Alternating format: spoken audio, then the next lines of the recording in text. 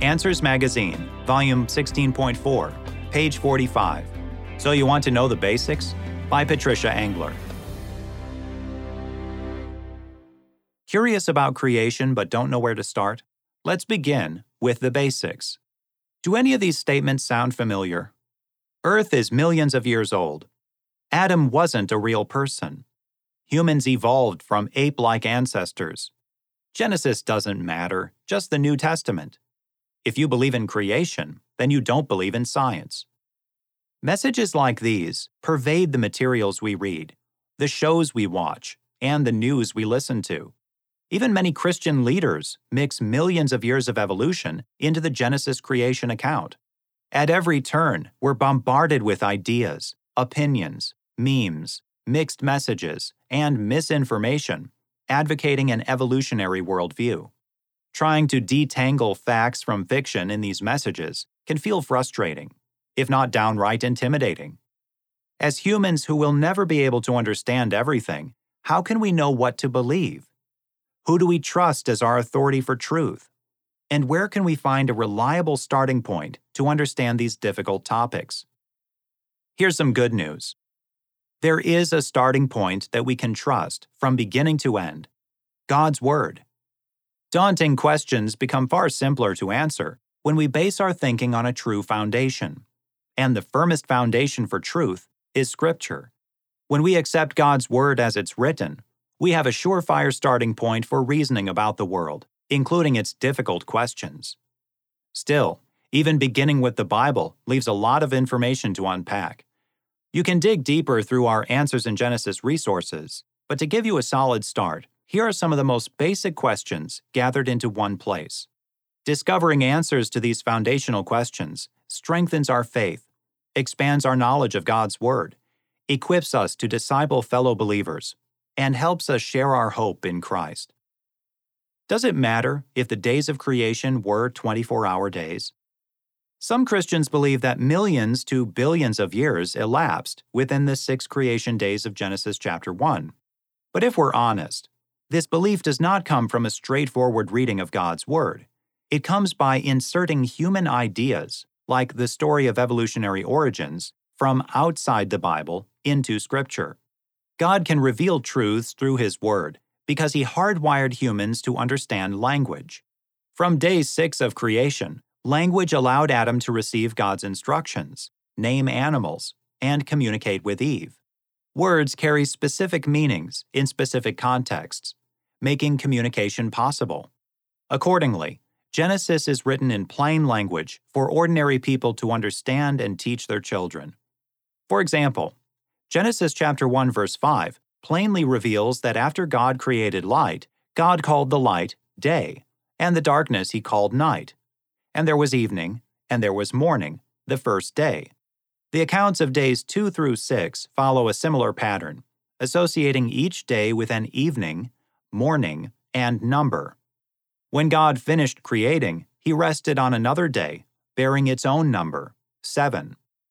How do we know these days were literal 24-hour periods? And why does it matter?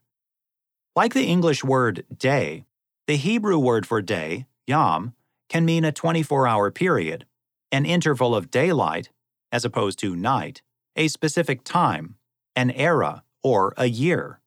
And as in English, the word's meaning is clear from its context. Every other instance when the Old Testament mentions yom with an evening, morning, or number, yom means an ordinary day. Had God meant to communicate that He created over long ages, He certainly could have, but He didn't. We have no reason to second-guess God's plain revelation. Jesus and New Testament writers viewed Genesis as history. Careful evaluation of the text affirms Genesis was written as history.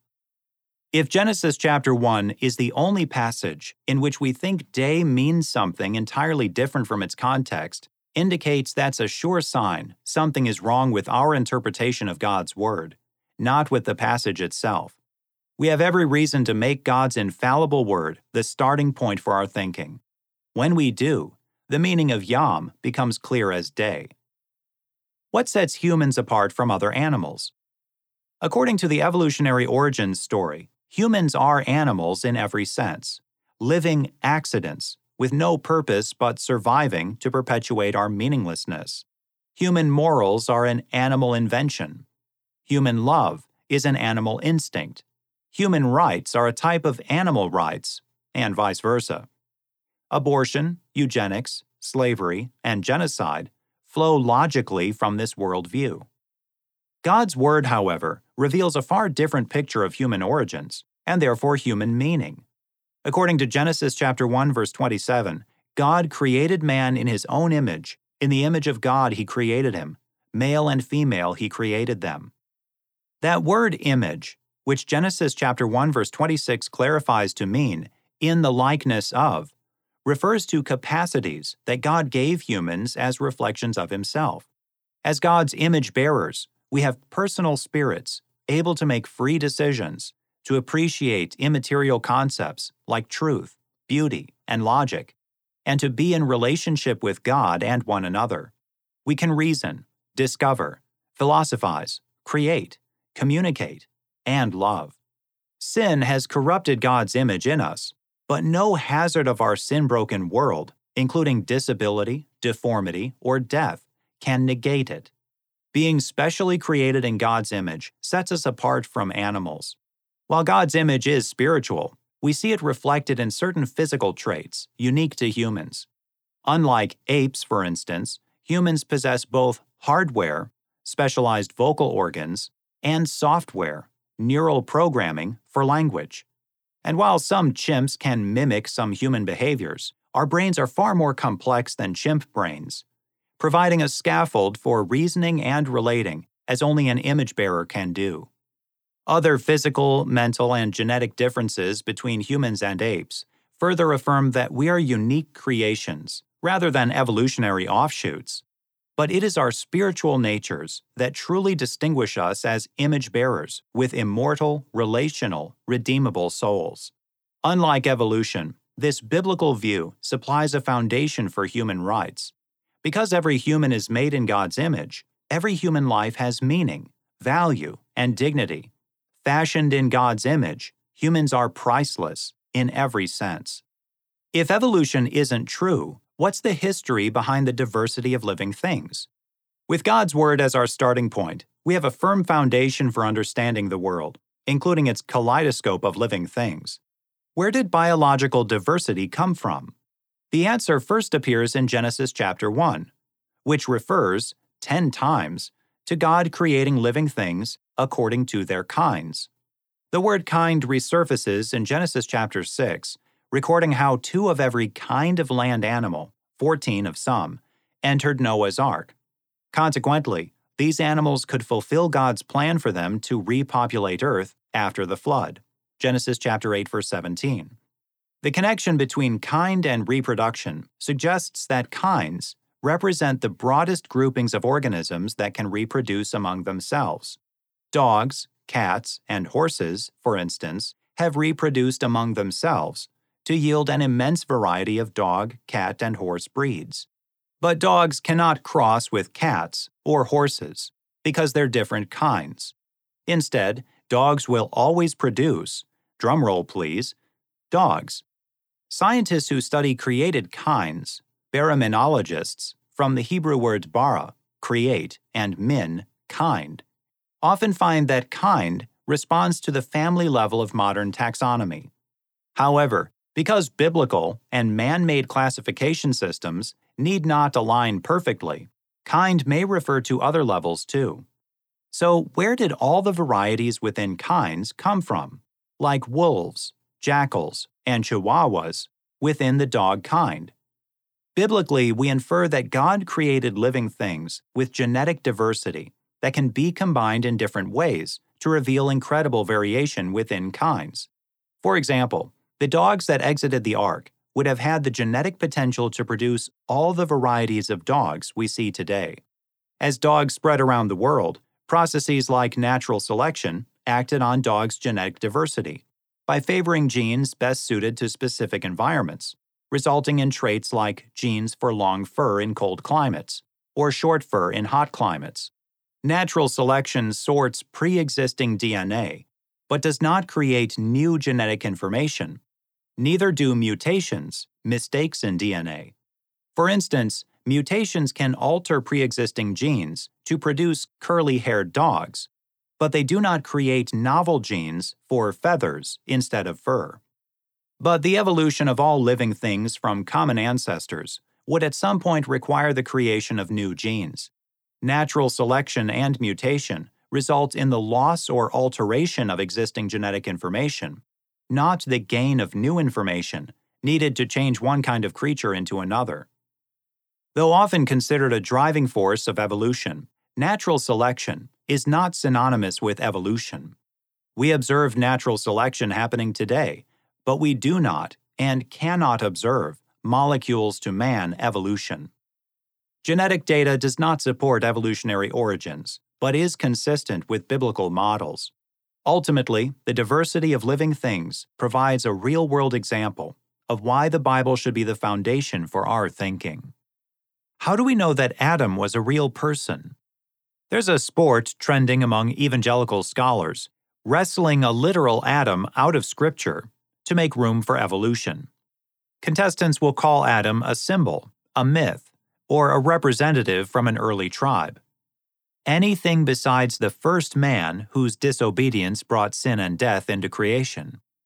The goal is to appear scientific, but ironically, observations from genetics confirm the Bible's teachings remarkably well. What does the Bible teach about human origins? Genesis explains that on day 6 of creation week, God formed Adam out of dust from the ground and breathed into his nostrils the breath of life. Genesis chapter 2, verse 7. Knowing that it is not good that the man should be alone. Genesis chapter 2, verse 18. God also fashioned Eve from Adam's side. This account leaves no room for evolution. For instance, we can't presume that dust means ape-like ancestors, because a consequence of Adam's sin was his return into dust. Genesis chapter 3, verse 19.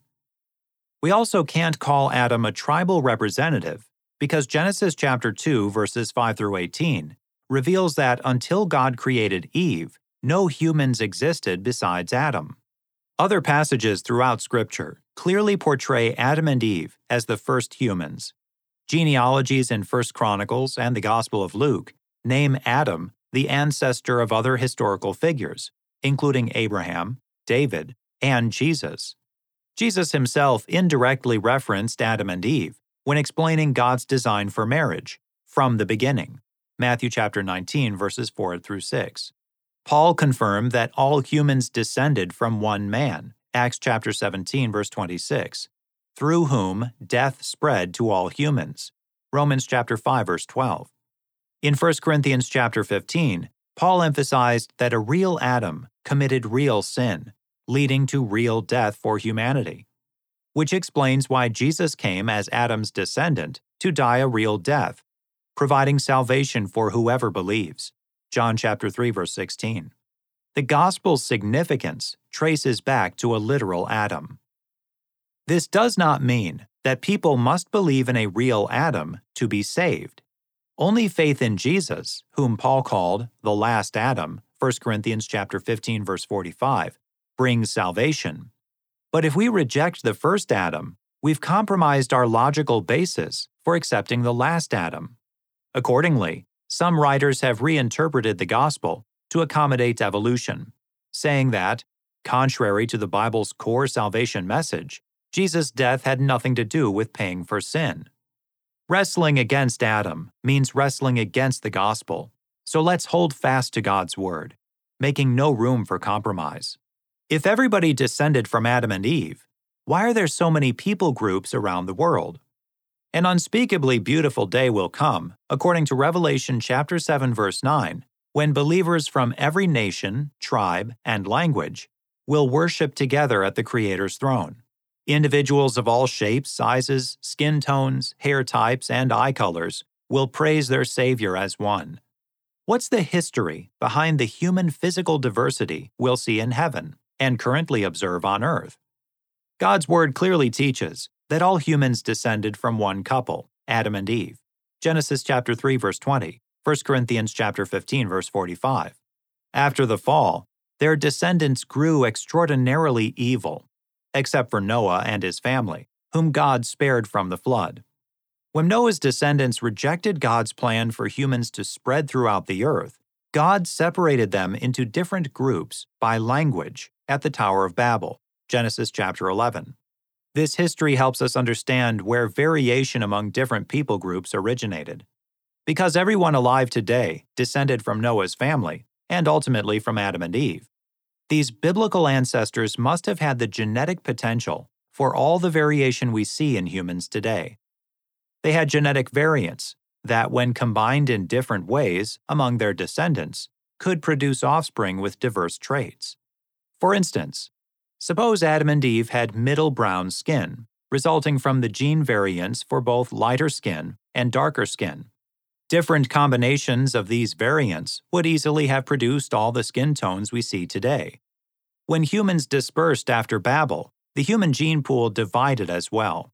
Different traits became dominant in different groups, giving us the diversity of people groups around the world. Cultures use these differences to categorize people into races. While such categorization occurred before Darwin, his ideas spawned new levels of horrendous discrimination against races deemed less evolved. However, the concept of race is neither biblical nor scientific. Genetic studies confirm that the differences between any two humans far surpass the tiny degree of variation between so-called races. And the idea of races does not stem from Scripture, which teaches that all humans share one blood. Acts chapter 17, verse 26. We all descended from one man, have equal value as God's image bearers, and equally need Jesus as Savior. If a loving God exists, why is the world full of death and suffering? From our earliest introductions to suffering, pain, and the reality of death, we keenly feel the world's brokenness. Why is our world full of sorrow, especially if a loving God created it? This vexing question has no answer, apart from God's Word. Scripture reveals that God did not create a world of death and suffering. Instead, in the beginning, God called everything very good. Genesis chapter 1, verse 31. God can call something good because His character is the source of both absolute goodness and absolute truth. But if everything evolved without God, then we have no consistent foundation for defining good or evil, or for considering death and suffering a problem. After all, an evolutionary worldview says death is a necessary part of life, with the fittest being especially apt to survive. But according to Genesis, animals haven't always needed to kill or outcompete each other for survival. In fact, God originally ordained humans and land animals to be vegetarian. Genesis chapter 1, verses 29 through 30. Carnivory, suffering, and death had no place in this perfect creation. What changed? Genesis chapter 2, verses 16 through 17 recounts that God had forewarned Adam, "You may surely eat of every tree of the garden, but of the tree of the knowledge of good and evil you shall not eat. For in the day that you eat of it, you shall surely die." Death is the inevitable result of severing ourselves from God, the giver and sustainer of life.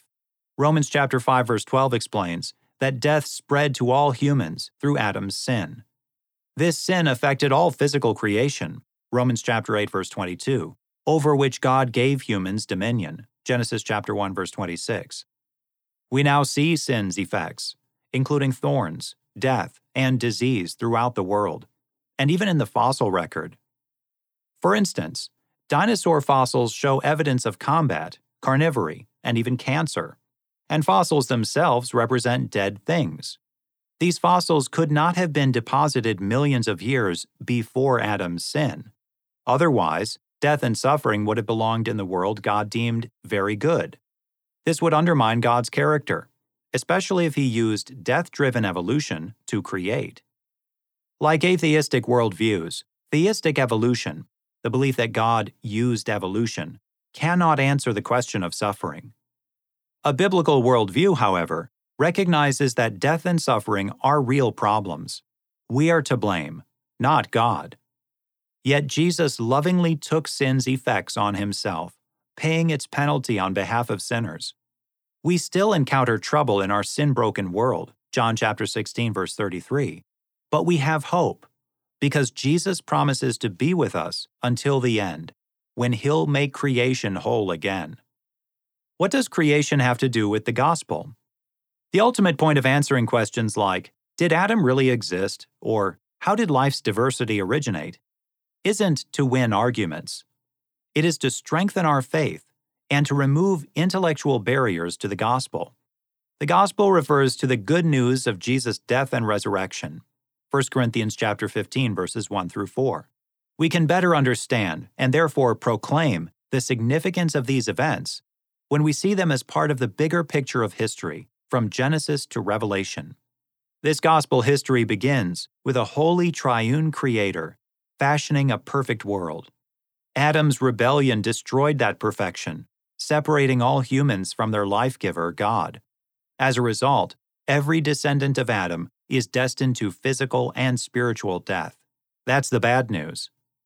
The good news is that God loved the world so completely, even in its sin-broken state, that He had a plan to restore creation to Himself.